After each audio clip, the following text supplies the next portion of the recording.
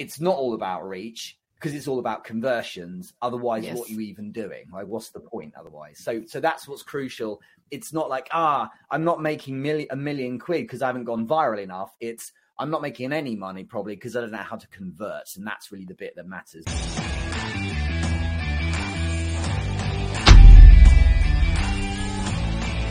Okay, so I am now recording another special edition of LinkedIn Gods. This has been super fun to speak to some of the biggest voices who is dominating your LinkedIn newsfeed.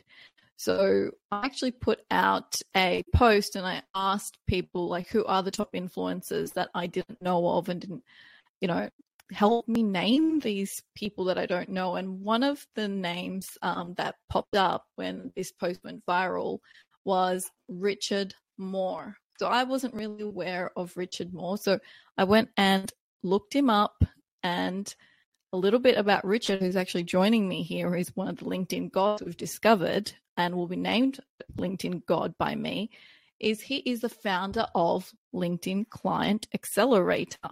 It's a leading program for understanding the science and art of conversion from content on LinkedIn. Super excited to talk about conversions because I know a lot of you want to know, how do you actually convert through content? And I've got really, really interesting queries about, can you convert or are you just trying to gather attention? But anyhow, we're going to find out a lot more about Richard and Richard's journey from his career and how he moved through sales in corporate into running his own consulting business. And now he's accelerated to helping consultants zero in on LinkedIn and crush it on LinkedIn. So I'm really curious to really learn a bit more about how he actually moved through that journey. So welcome, Richard. Thank you. Thank you so much, Mel. I can't wait to geek out over this stuff. So you've got me excited already with just the intro. Awesome. Well, look, I want to I'm so curious about people's journey. Like, how do they actually go from X to becoming a LinkedIn creator or, someone that people follow and communicate with? And, how did you even get into LinkedIn? I'm really curious about your journey. It's interesting. So there's so much I can say. So just answering really specifically your question. So I got into LinkedIn because I already had it was kind of on my radar anyway. If you go back 10 years to my last job in the city in London, I was a sales director at a recruitment house. So my team were in LinkedIn all the time, but of course, in a very different world of finding profiles and pitching them to go for jobs. And when I started my own work, I actually launched social media stuff on Facebook, and that's really where I cut my teeth on helping people convert from their content. So I'd be in a group or something like that, and I would be talking to people about how they're doing with their businesses, and just find it good fun that people are like, hey, I'm getting this content out, I'm getting frustrated, but I can't convert. So my background being sales, I really could help people there. 2016 came, and that was Instagram, and I was doing the same thing there. But I remember in 2017, it was like the end of the year, and I called it. I remember, and I'm like, I'm going to put it in a post somewhere. I was like, I really think something's going on over at LinkedIn. And what it was in August 2017, they flicked the switch on being able to upload video. So basically prior to that, it was like you could put documents up, because the idea there was you could add a white paper or something really businessy, or like a status update. I don't know if you remember those. And that was it. And, Microsoft bought LinkedIn, and it's gradually over the last few years become this content play. So in January 2018, which is now 5 years ago, I was like, I'm doing this. And, when I like to go hard on stuff. So I started posting content 5 years ago on LinkedIn. And I was like, literally as I'm doing today, posting each day. And as people showed up, I was like, that looks like an inbound person. Let's start talking. And it just, honestly, I can tell you now that like creating a business where you're selling a service online, it was harder to do on Facebook and Instagram. And I still did fine, but LinkedIn was this rocket because the context was there of business, and everyone was like lapping it up. Because if you think about it, everyone was on LinkedIn, everyone was on it, but no one was posting anything. So I basically I couldn't miss, because so many people were looking at content. Obviously, a lot more people are doing it now, but it was just so nice to get in outrageously early. And LinkedIn recently said to me, so I was speaking to them, they were like, you're like this granddad who's been on LinkedIn forever. I'm like, I think there's a compliment in there somewhere. But yeah, it's just nice. It was nice to start early. Yeah, it's interesting you say 2019, because I think my first ever post, and I didn't know that there was no video before. I think it was in September 2019, the first time I must have ever shared a video piece of content, getting on a plane, female to Pakistan. And I was like, hey, everyone, I'm getting on a plane to Pakistan. I've just quit my corporate job. I'm going to go out and do my own thing. Wow. Okay. And I remember, it was so crazy, Richard, back then. It drove, I think, maybe like 100,000 views. And I didn't even know, because I was on a plane for like 24 hours and I had about 5,000 connections when I woke up the next morning. And I was so freaked out by the connection request. My HR girl was like, you can only have 5,000 connections. She didn't know, right? So she's sitting there declining all the connection requests, not even filtering it. Yeah, I saying, know. You won't be able to connect with anyone. I didn't know what to do. I was not an expert. That's the thing. And back then, that was the thing. It was so much there was so much overwhelm, because it was this thing of like, well, how do I sift this? And it was kind of uncharted territory, because yes, we'd done social networking on other platforms, but this was new and the interface was different. So it was like, how do we manage all of this? But yeah, it was the same. Yes. Like I said, so I started 2018, and then I remember when like carousels in documents became a thing soon after that. And this document style post, which I still use today, I remember when that rolled out, you would get like 100,000 views in a day. It was outrageous because there's so much audience. And I remember back then it was like there was 1 million pieces of content in an entire week on the whole platform. That was it.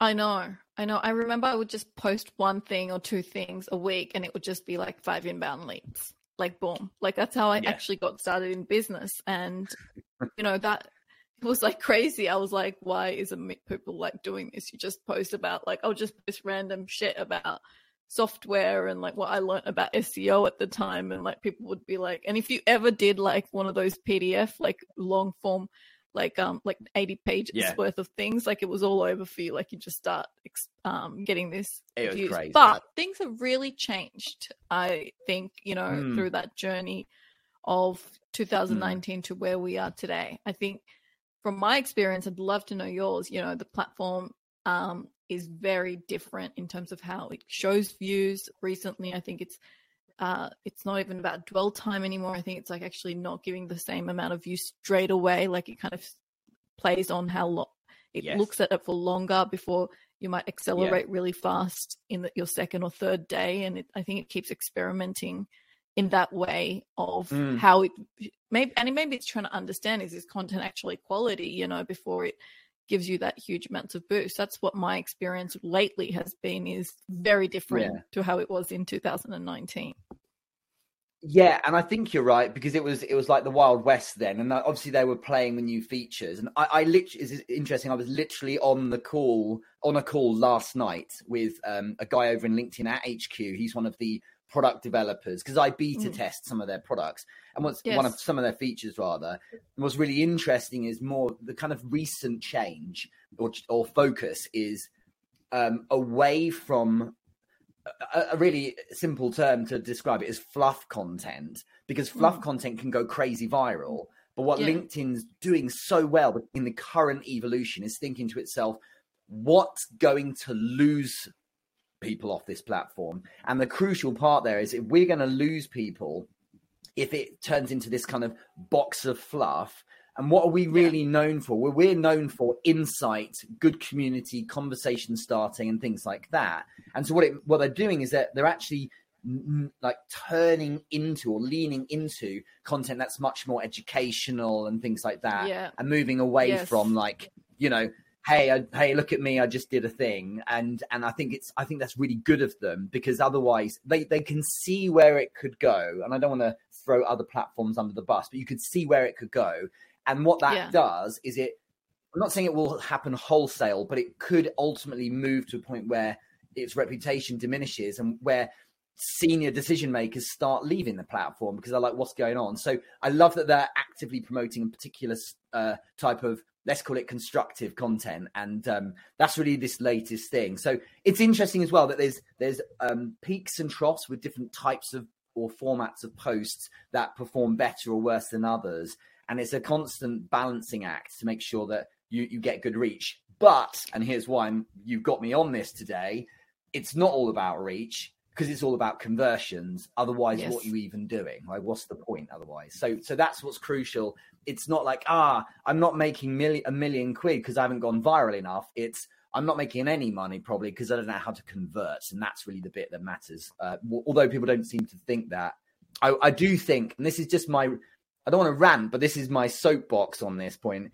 I do think the narrative that content creators tend to kind of fall into is more visibility equals all things will be solved. All problems are solved by more visibility. And actually, it's more nuanced than that, in my opinion. Yeah. So many interesting points to dive into. Do you, and I'm going to go in and cover, do you think that LinkedIn wants to be like the newspaper because we don't read the newspaper anymore? Because I feel that's what it's trying to promote. It's the newspaper. It's a financial review that you don't read anymore. And that's where you go now, is they want to be the paper. Yeah. I think there's a lot of intelligence in understanding the zeitgeist and getting, like, there's such good awareness here. It's like long form is something that people do read, but only in certain times in their week. And so access to really valuable snippets and bits of information tends to happen best through shorter, more consumable pieces of content. So that's why they're giving us these different ways we can consume kind of an idea or a notion or a hack or something like that. So I think you're right. And what I love is that there is, although many people don't realize this, it is an incredibly versatile news feed in the sense that you really do, and it's the same with other platforms really, but you have a lot of say over what you see. You know, it can be lots of, I don't want to see stuff like this, or hit a bell notification YouTube style so you see more from this kind of person. And you know, algorithms are in play, of course, but you really can have a strong handle on the kind of stuff you see. And I love that. And that is quite like your news sites that you see who are more dedicated to everyday news. And you know what else I noticed with LinkedIn is when you share, you know how people go, don't share an article on LinkedIn because it's not going to perform well because you're trying to get it out of LinkedIn. But I've seen some people go viral just by sharing like New York Times article or really credible articles, because I think LinkedIn may be, you know, somehow in bed with the press or some way in with those kind of domains, they promote it. I think what's interesting, and this is just coming from someone who's done this for 5 years and like been on the pitch every day. What's really interesting is that it used to be a inverted commas Facebook style approach of, if you dare have a link anywhere else, we will shut you down and not let you get any visibility. You know, if I posted a YouTube video on Facebook, Facebook will go, nope, you need to pay for that, or otherwise we're just not sending any traffic to it. Whereas what LinkedIn's done in the past was something similar. You know, classically on your profile, you wouldn't be able to have actual URLs linking elsewhere. But then a couple of years ago, you saw featured links come in. And so on mine, I've got video testimonials on YouTube. So if I'm getting attention from posts into crazy thousands of people traffic onto the profile, I can have them click in there. And then more recent months, they've added the URL itself that you can put like a vanity URL directly under your name. And like that converts like crazy. I was speaking to them last night about, because I've helped them with that feature and giving feedback and the potential of like a button instead of just a link, for instance. What's really exciting is that they recognize the user experience. Richard, do you get paid by LinkedIn to essentially beta test? Like, do you get any payment from them because it's on your profile? It's kind of cool. Yeah, happy to answer this. I do not get paid. So about a year ago, the UK team invited me to join their brand new creator management program, and it's a case of like looking after its UK creators. There's like, I think it was like 30 of us in this first cohort, and the idea is it's, you know, we test their products and give them feedback, but also of course they can help nurture us and give us like inside edge on like what's going on, and, you know, answer questions and stuff. But in addition to that, I also have a relationship with some people who are in product building and beta development and stuff like that at HQ over in California. And so it's really handy for me to have a call every so often and give them like news from the front line. So like feedback, you know, what are my creator peers asking for? And, you know, that kind of feedback's really valuable. They really seem to welcome it. And in return, of course, they answer a lot of questions I often have as well. So it just works really well, given that one of my products has a big cohort of creators in it. They're always keen to hear from LinkedIn. So it's kind of nice having an arm into the company itself. But yeah, I don't get paid at all. It's just, it's really helpful though.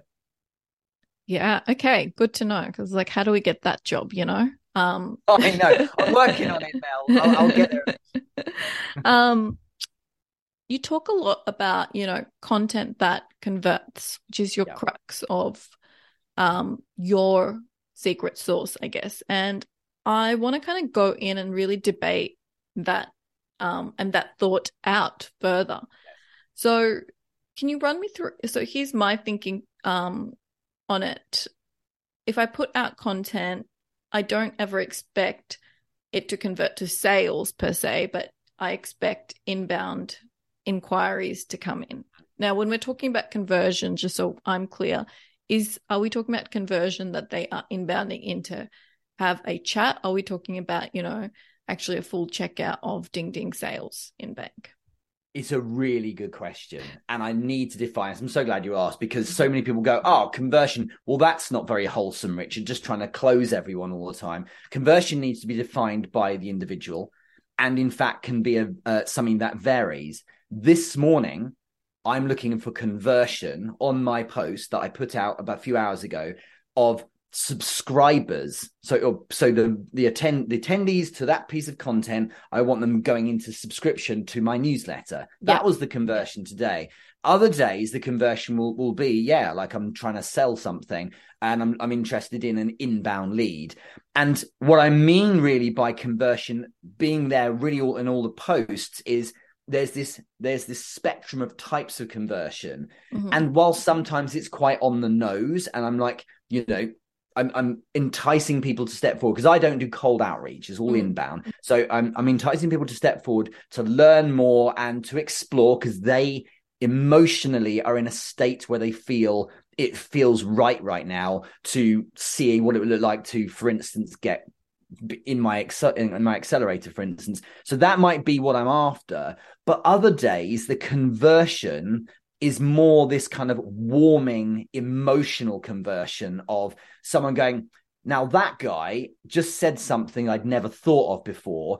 And rather than them just kind of passing by that content, I want them to come into orbit around me and stick around. So the way I look at it is content is gravity, and I want to keep them in orbit. And that's conversion too. And maybe there's another conversion, which is, am I getting a call to action in the form of them commenting something? Or there's this newer term, call to feel, a CTF, getting someone to go, oh, you know what, I felt something there. I have to share my view as well. And those kind of, let's call them softer conversions, really matter, because they all contribute in this process of warming people in your audience from a cold, passive state to one of like the kind of state we're in when we are skipping to the shop to buy our next iPhone. Like, I can't wait to get in touch with this guy. I really think he's my expert. I think he's the one who could really help with that frustration I've got. So I know that seems like a complex answer, but conversion has to be defined by the individual. And on any given day, it might be, there's a gray area, as you can see. It might be a soft conversion. Of course, other days it might be a, hey, look, it's okay to step forward and I can help you further. And for those who want that, then we'll take that way. So It's just so essential. What I don't like doing is sticking out a post that doesn't seem to achieve much. At the very least, what I want is that audience to have, at the very least, a sense of my values. So, if I use a really good example, last year, when the Queen passed away, there was a post I put out reflecting on, it was in the news here, was David Beckham had queued for hours. Yes. And and what I was doing was I was commenting on my thoughts on that. And people might think, well, you're just news hacking. That's just like, what's the point of that? How does that connect to you trying to sell what you do? Well, the thing is that people buy people that they like, and people buy from me because I've used this term already. They kind of see me as their expert. They could go elsewhere, but for them, for some reason, it's Richard Moore who resonates. And a post like that was designed to share my commentary rather than just a link somewhere else or someone else's view. Because what that does is it broadcasts gently to the readers my values and the way I see the world. And that can neatly polarize or segment the audience. And for those who, are already viewing me fondly, they'll be like, I totally agree. I feel the same. And sometimes a post converts really well in their hearts, if you like, because you're sharing a sentiment that kind of they would relate to. So I don't know if that makes sense, but like, I'm really trying to also, I recognize behavior when it comes to buying. An early stage in buyer behavior is winning them over emotionally. And so that's important. So it's all very calculated. I don't just go, hey, look, cats, pictures of cats, because I know it will get lots of views. I actually want to have some, if I did a picture of a cat, I would probably connect it in some way in the copy to conversion. Tell me then, how do you create conversion-based content? What are the kind of questions you're asking yourself? What are your kind of pillars in order to create this conversion-based content that you are referring to? It's also very good questions. I'll try and be as quick as I can, because that will be a lot to answer. But let me really, really be clear. For anyone taking notes, the key part is in your awareness and showing that you have an awareness of what that problem is that your audience member may be going through. So really imagining, like, I'm not speaking to a crowd, I'm speaking to this individual ideal person. And the thing you'll remember is that for many people, when we are producing this content, we may have in mind the problem they have. Typically for me, the problem they have, the basic problem is they can't convert from their content. But there may be other issues here, because they may have that may be a blind spot. For many people, they don't realize the problem they have. So a more elegant way of doing it that I like to do is demonstrate awareness of the symptoms of the problem they have. And if you're listening to this and you're like, I'm unsure on the problem, then another way to put it is, what's the frustration? Because we all have a selection of problems every day. Every human has problems. But the thing you got to remember is that some problems are bigger than others, right? For instance, I need to do some weeding in my garden. I can really live with weeds. I just don't care enough. So it's not a major bleeding neck frustration for me, but it is a problem I have. Whereas there are other problems that are like, okay, that's really grinding at my gears when I'm trying to sleep and things like that. So when you can speak to the symptoms of their problem, and the way you do this, the best way to do this I've found, because I've tested it a lot, is almost maybe even just write inverted commas, quotes, like, what are they feeling? What are the words in their head? And I remember one I did a couple of years ago, and I've used this over and over again because it works so well, was when someone said to me, they said, Richard, everyone thinks, she said, my friends think I'm crushing it on LinkedIn, but I haven't got any money. I'm completely broke. And I remember when I wrote that, so many messages came in, people going, do you know what? That's exactly how that's it. That no one said it that way. That's exactly how I feel. So show them that you're in their head. And because what happens then is that the loneliness that an individual has around this problem that they think probably only they're experiencing suddenly changes to, oh my God, this person has literally said how I'm feeling. And it gets easier because the more people you convert and the more people you speak to who are your customers, the more you realize what they really want, because you keep hearing the same things. So again, if I ignore all other products and just look at my accelerator alone, there's 126 people in it, and they kind of all say the same thing. They all say like, I can even get engagement, Richard. I even have loads of profile views. I have a bunch of followers, but I'm completely broke. I can't get through this bit of knowing what to say. So when I say stuff like that in the post, you're thinking this, aren't you? This is on your mind, isn't it? That kind of awareness makes them go, oh my God, that's so me, because it's now speaking specifically to that person. Of course, there's a bunch of people looking at that post going, what's he talking about? Or like, that's nothing to do with me. No problem, because I'm not chasing virality. And I've been viral a couple of times. It's really not helpful. All you get is a bunch of follows from people who aren't that relevant. What I want is the tight engagement from people who are like, oh, that's so me. Yeah. So that is the start point. Needless to say, once you've got that, you have to have some epic hook. You got to have a good hook that like leads them to click on see more and then go into that main body. And when you've got them like that, then they're like, yeah, you need to naturally take this kind of storytelling arc. Like there's the problem, of course, and it's for you, you're the protagonist. But then you say, but there's a solution. And a really nice way of doing this is saying, it's because you're using the old model. You're using this thing that everyone thinks will work, but it doesn't. But there's a better way. And there you arrive at what you've probably seen in my post, which is, how everyone says you should just get better reach or more followers, or they'll help you get more engagement. And you all focus on that, but you still haven't got clients. That's because you're focusing on that rather than conversion. So I beat that single drum every day. And eventually that people are like, do you know what? You're right, because I'm fed up of going into these master classes and buying the courses and getting the coaching, and I get even more engagement. And I've learned the hack for the algorithm, or I now do better hooks in my post, but I still haven't got any clients. Do you know what? I'm exhausted by that. And that's the point where I can help, because I help with that frustration, that major pain. Because think about how much time people put into content. And then, of course, you need to have the kind of the real secret sauce under that is a call to action that is aware of the fact people get calls to action all day, every day.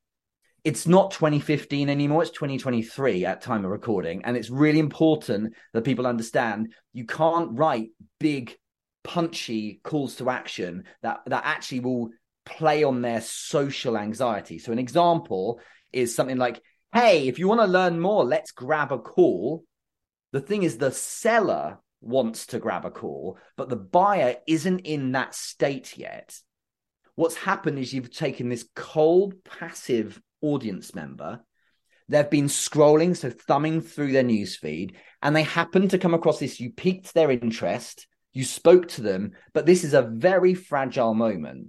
So the sledgehammer of let's jump on a call, it sounds crazy because they're grown-ups, right? But it's actually like they don't know you enough, and it's too much social anxiety. I don't want to get on a call. Is he going to try and sell to me? Is it going to be cringe? Do you know what? It's just easier to not bother. So they run off. And the thing you got to remember is that you're always competing against the option of just ignore, just carry on and go to the next post. So what we're looking for is to create enough intrigue and curiosity and value and stimulate them through that post that at the very least they go, who's this Richard guy? They click on your link and now they're on your profile. And now I can see who's looked at my profile, and I can share later, if you wish, what I would say to them to get them to step forward. Or I give them a softer call to action. And the soft call to action needs to be something like, hey, if you liked this, here's something else. Here's a little more. Here's a little taster. And what I'm doing is I might say, if you want another 3 tips, or if you want the next 3 stages of this, or if you want to understand a bit more, like comment this word and I'll send it to you. I'll share it with you. I'll just give it to you. So I'm not asking for anything in return. And again, remember I said earlier, it's not 2015 anymore. What I'm not going to do is stick a link in with an opt-in page where they have to put in their email. because nowadays it's not seen as free stuff when you give your email. That's a transaction, and they're like, I don't want to give my email. You're going to spam me. Yes. So what we do instead is we give them like, here's information, take it. And of course, now you've got a reason to follow up. How was the information? Which part stood out the most? And you take it from there. And what I also find works best in doing this is in a comment I write underneath the post when it's gone live, I will indulge further. So you have up to 1,250 characters you can write in a comment, right? So for those who really love this post, who are going to stick around and go to the comments, they love it when they see a comment from me saying, I did this the other day actually, saying, let's go deeper. Like, for those of you who were nerding out about this right now, here's a few more things. And I'll write another little essay. And people might be like, I'm not reading that. But the ones who really dig this, they're like, oh, good, even more. And when you add that kind of depth on this problem, this kind of frustration you're solving for them, they love it. Within that text, you embed your call to action again. So, and that's why I built the accelerator. And that's why I coach people on conversion, I might write. And so if you want to learn more, I've just produced this, like 10 point cheat sheet, and I can share it with you, some kind of lead magnet. Or I might say something like, I'm happy to answer any questions, or something like that. Something soft that's low pressure really makes a big difference. I'm trying to give you a whistle-stop tour of it, but there's some things you can be doing. And going back to when you said, go and check out my profile if you liked what I wrote, so that you can get that profile view. Do you go and put the @ Richard so it's easy for them to click through within that post, so that they're not like having to click so at there? I've tested that a bit, and so that works quite well. So I can say I've done ones where I've said, if you want to see what other people have said about this, hit my profile and you can see featured links. There's some more information there. But what I'm going to do, this is just classic selling. You always want to remove friction. Any effort or work or thinking often will turn people off. Every time you add an additional step or a thing that they have to think about and do, a bunch of people just won't bother. So you're killing people every time you do that. A really good little example, a nuance, is if you say DM me compared to DM, and then you say DM, yes, please, Richard, you're actually telling them what to write. They don't even need to think about what to write because you've told them. That latter one converts better. But the key part there, so if I'm like, go to the profile, I'll do an arrow. Go to my profile here, arrow, @ Richard Moore. And so I don't want them to go, okay, search bar, Richard Moore, or go and find my link and click on the profile on the post. Yes, that's simple enough, but I want it to be so convenient that it's literally right there. So I literally have it in the text itself. Yeah. Do you think that you need to have a CTA every time you post? And should it be, the same CTA 80% of the time? Like, what's your view on that? That changes all the time, my answer to that. But I think you should have here's my evolved answer, because in the past I've said you always should have a call to action. Yes. And I stand by that, but the revision on it is you should always have a call to action, or a call to feel, or a call to do something. And sometimes your call to action isn't explicit. Sometimes it's inferred. So it might be that you emotionally grab that group of people with something so powerful, and then you do a final line that's not drop your comments below, because it's not 2016 anymore. You write a mic drop kind of line, like a really profound line that doesn't end in a question. But what that does is make people go, oh, yeah, so true. Wow, yeah, I really believe in that. That's so powerful. And that compels people. Without you asking explicitly, it compels them to write something. So often the mic drop, people don't realize it. It's not explicitly a call to action, but it is a call to action, because it makes people go, oh, wow, that's such a good way of kind of bringing it all together. And that's just good copywriting. So try a mic drop, singular line, no caveats, a short sentence, all this stuff I've tested. But if you do that kind of thing, right, people are like, oh, wow, I have to write. And if you're doing well there, because people write paragraphs, not like nice postmate. And when you're getting hundreds of paragraphs, it's like, wow, these people are really, that's worked so well. And what's nice about that kind of post when you're creating and starting that conversation, which, by the way, as a footnote, is what LinkedIn really wants from you more than anything, is to start conversations. And you are the leader of all these followers. That's the way you should do it. Just remember that every one of those people who's written a comment is now feeling slightly more fond of you. And if you are insane, then you will completely ignore all those people writing comments. Just think the majority of people just look at the post. Some people like it, but only a few relative to the number of views actually write something. To stop your day and write a paragraph means you've been really moved. So it's insane, sure, not to just reply to it, but it's insane not to write them a message and say, Mel, I just want to say thanks so much for the comment. I really appreciate it. What made you write that out of interest? And now we've got a conversation. Yeah.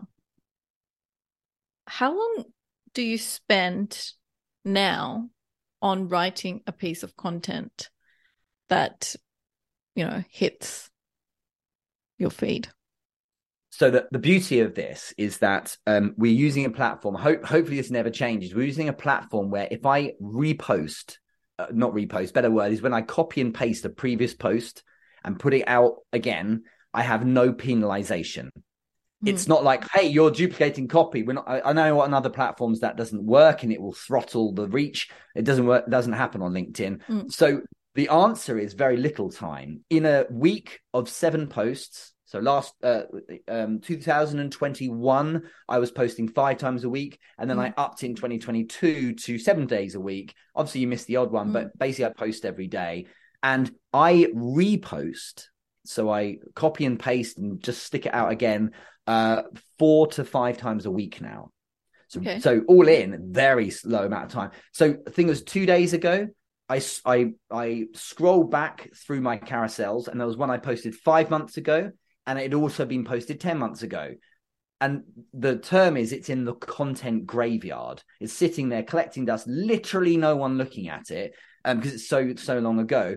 It's not like YouTube where stuff keeps coming up all the time. It's literally sitting there in the dark. So I'm always looking out for posts I've written in the past where that creative spark hit a nerve and made people respond. And basically, if it converted, why wouldn't I use it again? So more often than not, it's not because I'm lazy, but more often than not, it's like, why would I write something fresh and new? Reposting is what, a lot of big creators do because that gets you on top of it. But I know where you're asking me the question, though. Those days when I do create, I will spend half an hour probably writing that post, and I'll rewrite a bit and so on.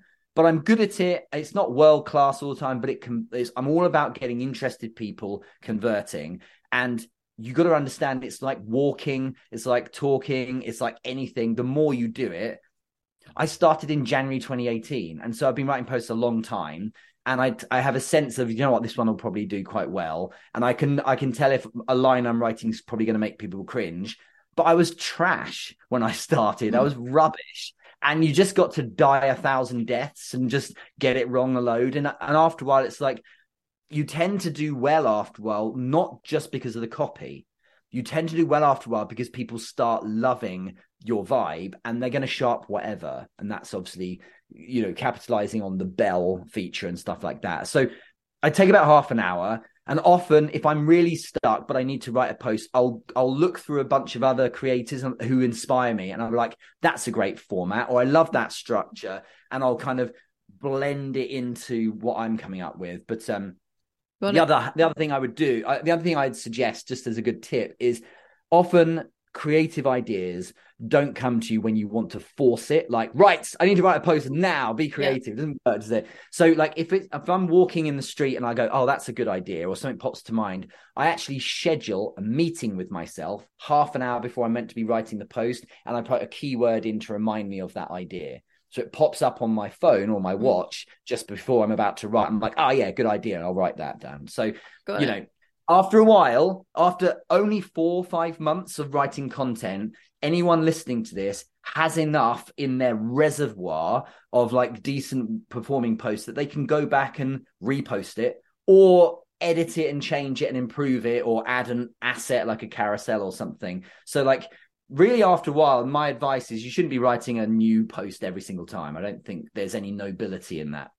Well, sometimes what I find is that I'm like, okay, I want to repost one that did well after 3 months, but then I'm Yeah. like, okay, but I've evolved so much since then. Now I have to spend time now adding, like, for example, I want to now name the new people I've met with all Mm, the LinkedIn gods that I think are like, amazing. And I didn't know of them because they actually yes. came to me because of the other post. And since then, so many other people have like done exactly that sort of post, which has revealed to me Yes. like other players. So I feel like, oh, now if that post is old or, you know, and like, I guess it's like kind of a fear, like, you're not it's that relevancy that is this Mm, really evergreen content. Like, I'm like, oh, that was like a feature that, was really cool at the time. And since then, the feature's gone, come, or something, like, do you do audio or do you know it's not really trending anymore? And you yes. wrote about it back then. So I guess there's only a few that I find relevant. And then Mm. I'm like, okay, I still have to like write about. Yeah, I know. I think it's Yeah, ironic because I'm always trying to avoid writing. So I know what you yeah, mean. And the thing is, we should always be mindful of this and consider, even if it's once or twice a week, what would an evergreen piece of content look like? And indeed, what you can do is just be real about it. And sometimes you can repost old content and say, here's something I used to believe. I agree still, but here's a change on it. Actually, a really good example is one of my first mini courses. I have a little course mm, called the Basics of LinkedIn. That was at one point it was the highest rated course on the keyword LinkedIn on mm, Udemy. It was going right. crazy. But I made that 3 months into the LinkedIn journey in 2018. Mm, So I was like, it was going so well. I'd gone from 0 to 3,000 mm, followers. I was getting deals. I was on podcasts. I was getting all this mm, fun stuff happening. And I stand by the basic thesis of what I covered in it, which is why you can still buy it today. yeah. But I'm doing a revamp at the moment. And to speak to this point, what I'm actually going to do is run that, like, the videos will be there of the original course, but I'm going to do it with me, like, in a Loom video, a voiceovering saying, here's me in 2023. I totally agree with this point. Let me pause and add this extra bit now. So Got it. I think sometimes it's a fun way to add that twist and say, I used to think this, I still do, but here's your revision on it. And people love that. It shows that you're being a bit more bit different, a bit more aware. And people like that feeling that you're present, rather than like, here's just more posts I'm throwing out. Like, it's nice to have this sense that you're kind of aware and in the moment with them as well. Got it. You talked earlier about profile views. So once you know that you've got those profile views, people are looking at your profile. You said you've got a trick and tact on what you should do next. Yeah, and if anyone wants to convert a high ticket offering, you got to run, especially with maybe senior people in corporates and things like that.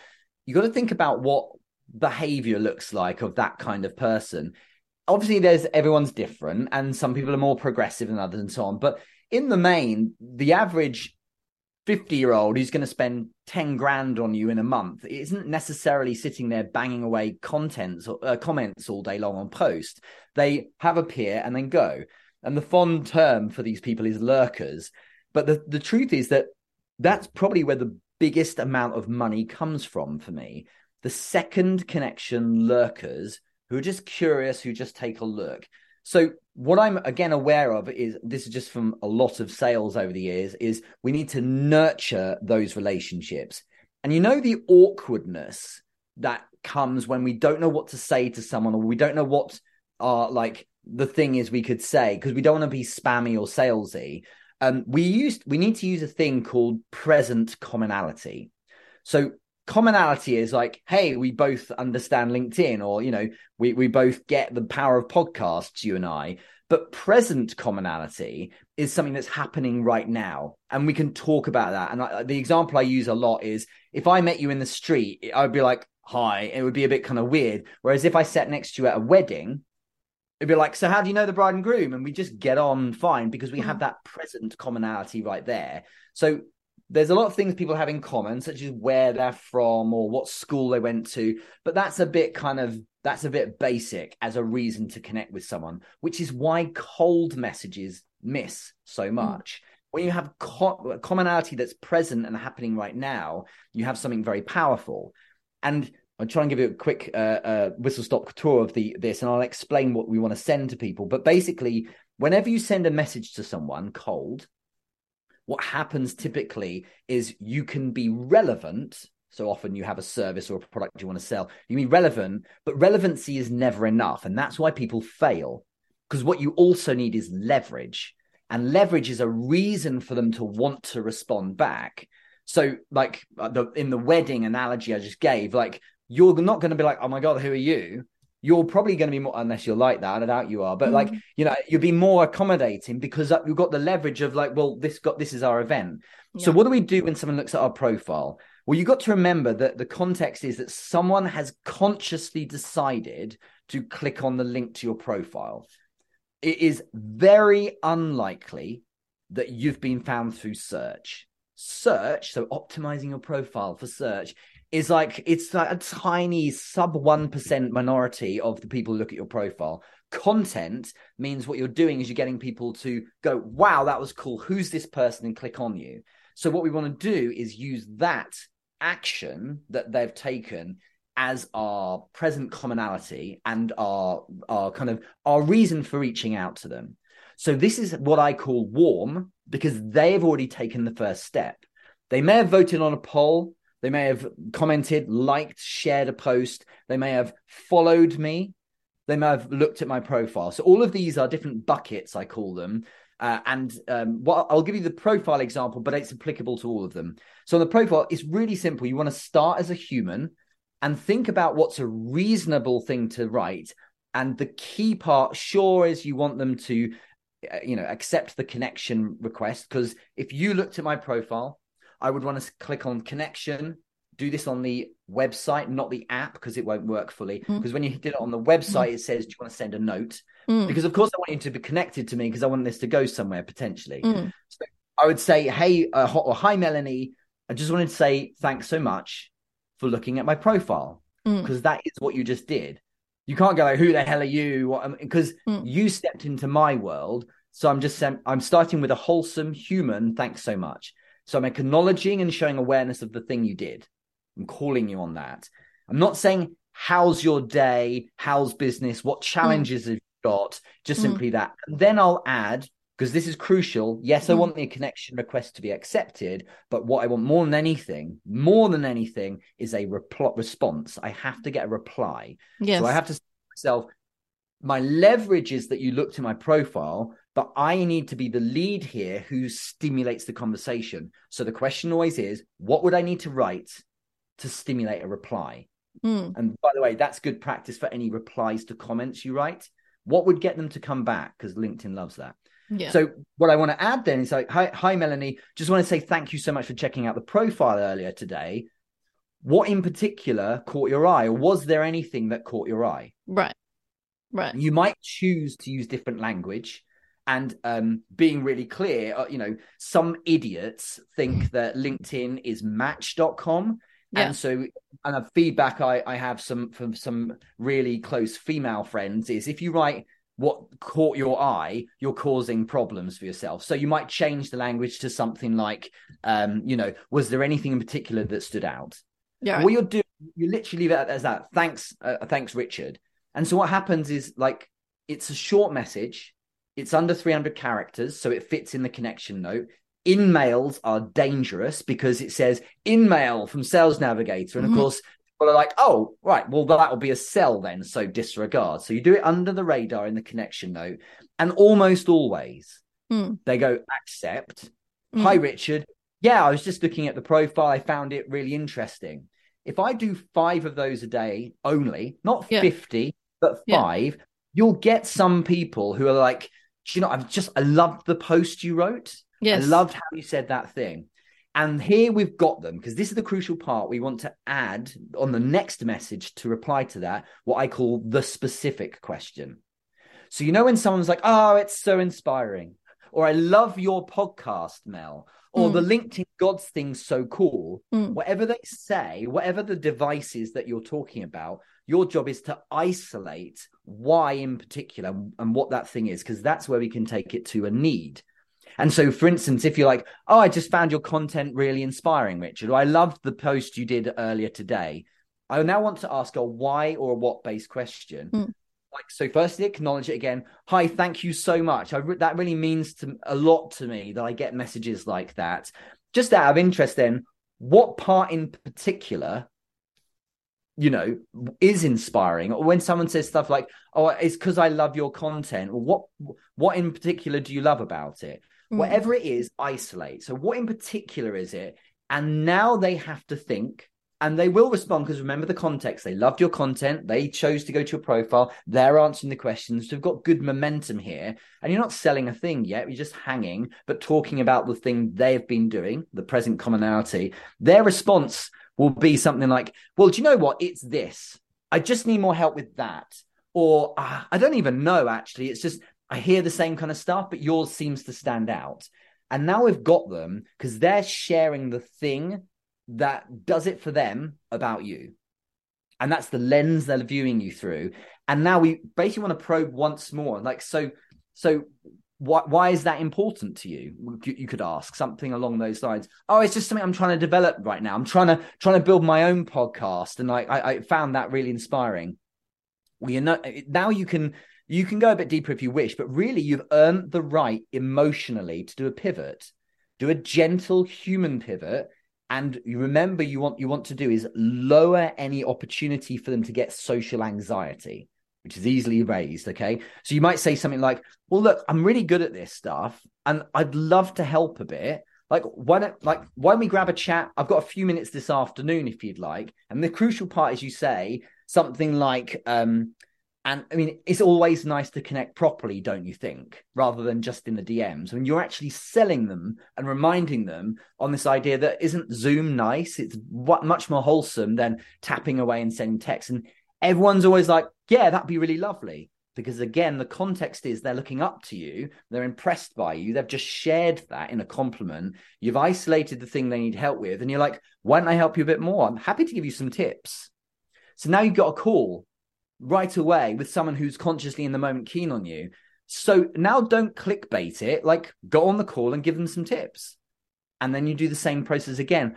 Does that help? Yeah, those 3 tips are brilliant, Richard. Thank you so much. Which one in particular stands out? Oh my God, that second one, I really think that would help me. And now you can see now almost lends itself, like the next step is obvious. Well, look, I'm really good at this. Would you like to explore what it would look like if I helped you with that? Perfect. Really low key language. The language is really soft. Explore. Of course, why wouldn't I explore? If what it would look like, so it's not like signing contracts, it's simple, light language. If I helped you with it, and they tend to say yes at that point. So there's nothing wrong with a pitch. There's nothing wrong with asking. What most people do is they ask at the very start of the relationship, and they do it 50 times a day. They are giving their soul to this. It's horrible. And they are in misery. And eventually someone bites. And that's confirmation bias that this approach works. It doesn't. You're pissing everyone off. Whereas this approach is more human. It's the way the buyer wants to receive you. And because they're into you, because they've shown that, because they stepped forward and they did all these things, they're wanting to hear how you can help them. And I've done thousands of deals in the last 20 years, right? And one thing that's clear is you can do 2 sales. One might be someone who's like, you approach them cold and like, go on then, we'll try it. And the other person also buys at the same price point, but they were warm and inbound and wanted it. And the difference is huge. The second one doesn't play games. They don't need discounts. They don't want negotiating. Yeah. They're usually the best customers, and they tend to stick around and do put the effort in as well. So I just think this is what everyone knows deep down is that this is the way to do it. But everyone's always trying to court automation, and maybe if I just get more followers, that will just kind of land in my lap somehow. It doesn't work. I've got over 60,000 followers. It doesn't mean that I get more people suddenly just selling themselves. It's easier, yes, but you still have to show up for the individuals, despite the thousands who view you, if you ever expect people to give you thousands of quid each month. So it's really, I think it's reasonable taking this low volume manual approach. But how is that not more fulfilling?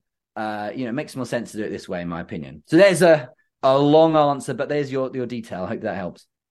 It was very insightful. I love the pickup on what and why questions. So, if you kind of didn't catch that on, I would really go in and listen to how that profile view, and then what's your next question and what's the next question after that. I thought that was profound. I guess, Richard, you've been so generous with sharing so much. If we want to learn more tactics like these, can you tell us a little bit about, your program, and like, can we sign up anytime, or is it like once a year it comes up? Like, yeah, would love to know, if we're anyone that's enjoyed it, how do we, get more? Well, that's very kind of you. Thank you very much. So, if we look at the accelerator, then I've designed it deliberately with, you can hopefully sense by now that I'm trying to be as aware as possible of the buyers, not just what I want. So I've designed it carefully for people who don't have time, who don't want to spend hours on LinkedIn every day, and also who don't want to have to wait for some cohort to start. So it's actually very different. You join, you go at your pace. I'll explain the bits in the middle in a minute, but you go at your pace and you're in for life. So what I love is that we've done it for 2.5 years now. And, there are people who have stuck around for over 2 years. They're still there with the new members. And that's real community, in my opinion. And the way it works is you join and you're in. There's no subscription every year or renewal. And a lot of people are like, that's terrible. You should be milking them every quarter for more money. But actually what happens is, when people join and know they can stay there for life, they tend to stick around. And that makes this wonderful set of people who help each other out. And of course, it's obvious that some of them really do well, and then they tell people about you. If there was a 12-week course, at the end of those 12 weeks, I'd be kicking them out. And then that's the end of it. But they get continued value. And really simply, the components are that you have a course that I've built, which is 8 modules taking you through this process of fine, elegant detail on the wording and things like that, and how the conversion process looks from my point of view. And then the second part is that every Wednesday, we have a group call together. So I teach something that is bleeding edge, literally works right now, rather than old stuff from the past. So for instance, like, here's a post I did this morning. It converted. Here's what I wrote. Here's the behavioral understanding of it. Now go copy it. And last night was a group call 131. So I'm very consistent. We do it every single week. And, it's nice to know you can show up and learn something each week. And the key part, and this is the sales director that will always be in me, Mel, the key part is that we have a little in-joke that we never celebrate going viral or getting a bunch of profile views, or, hey, I got some likes on my post. And I know that I'm diminishing that, and of course they do matter, and that's fair enough. But we celebrate like the proper wins in terms of conversion and customers, because I don't want to hide behind vanity metrics and people thinking they're doing well when in fact they're starting to get frustrated because they're making no returns. So it's always focused on what conversion looks like. And it's just so nice to inhabit that part of the process and help people with that kind of thing. So if anyone wants to get in touch, as a thank you to you, I'm more than happy to answer any questions in the DMs anyway. But yeah, that you can reach out and learn more about the accelerator there. That's really awesome. So if we want to get into your accelerator, we can head over to your website and check out the. You got it. You can go to therichardmoore.com, or on my profile, there's literally a link right next to my name. It says my accelerator there. So you can click on it that way. Cool. And is it a checkout online that you have done, or is it something that you actually get on a call first and check out? With this product, because I really am hands-on with it, I really always, so no one has ever come in without a call. I really want to, and you should want to, because then I can really diagnose and I can help. And literally every single person who's joined has needed something slightly different. And rather than going, go on, just go do it, I want you to feel like you're being looked after, because the deal is that I help you actually get the result rather than just pushing you off to the course on its own. I think everyone else too values being present. And so you need a call, but you should want the call, because then we can actually connect properly. and then I'll know what your concerns are and so on. So yeah, there's nothing on the site in terms of a checkout. I think go through that process with me directly, and I don't buy, promise. And is it strategical that you didn't include a price from, a sales expert like you? Is that something that you've discovered along the way, that that you need to warm that person and show them value? Yeah, and forgetting the accelerator. This is just important for higher ticket selling, and a low ticket product like my mini course is like $100.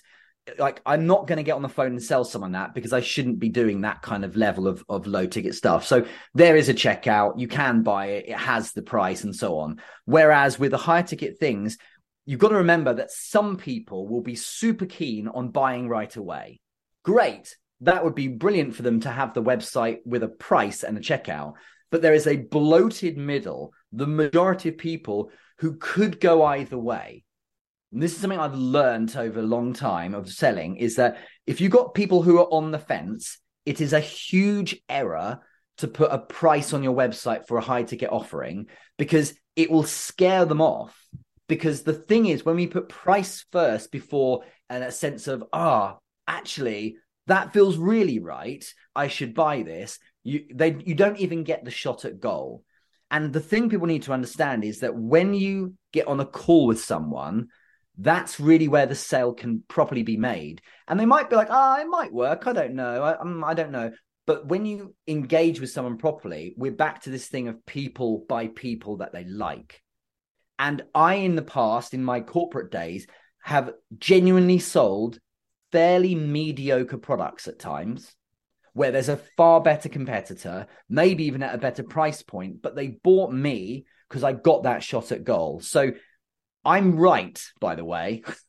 It's not. Absolutely. I think it's a huge error to put the big ticket price on your website unless you have such eye-watering levels of traffic that people would buy, and you're fine with the fallout of most people not bothering. So most people don't get that level of traffic and interest.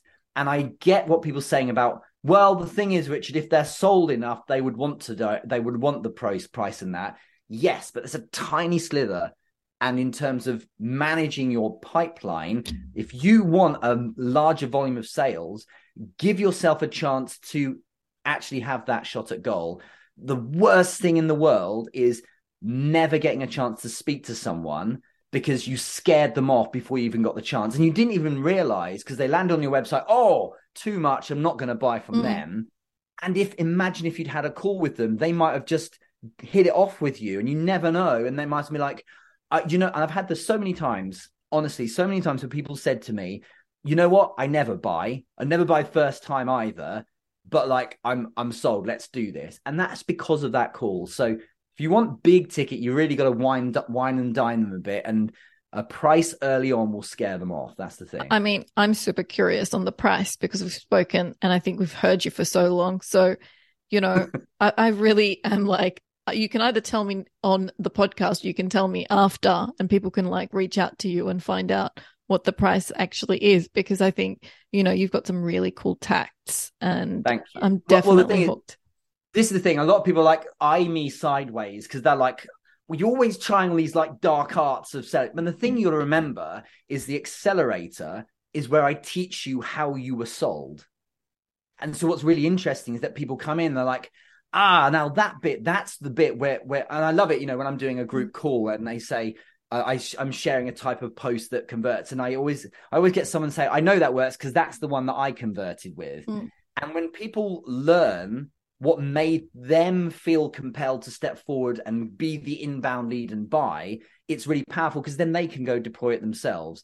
I'm a big fan of leveraging human curiosity, but I don't want to be an idiot and difficult, and because people are like, this is now getting annoying. So it is a premium product. It is a 4-figure investment. But if there's a level of curiosity where you want to learn more, no one gets to buy unless they have a call with me, because I want to know who's in my group. And I think that's reasonable.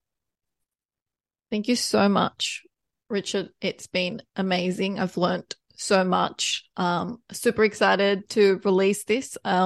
It was actually way better than I expected. It's gone for so long, the conversation, which indicates how fun it was. And yeah, thank you for coming on and sharing so openly and, transparently about conversion. I've really, really enjoyed it. I loved it. Thank you very much for giving me the platform to just geek out about tactical stuff. It's like, this is my Netflix, Mel. I love doing it. So I really appreciate your time. Thank you.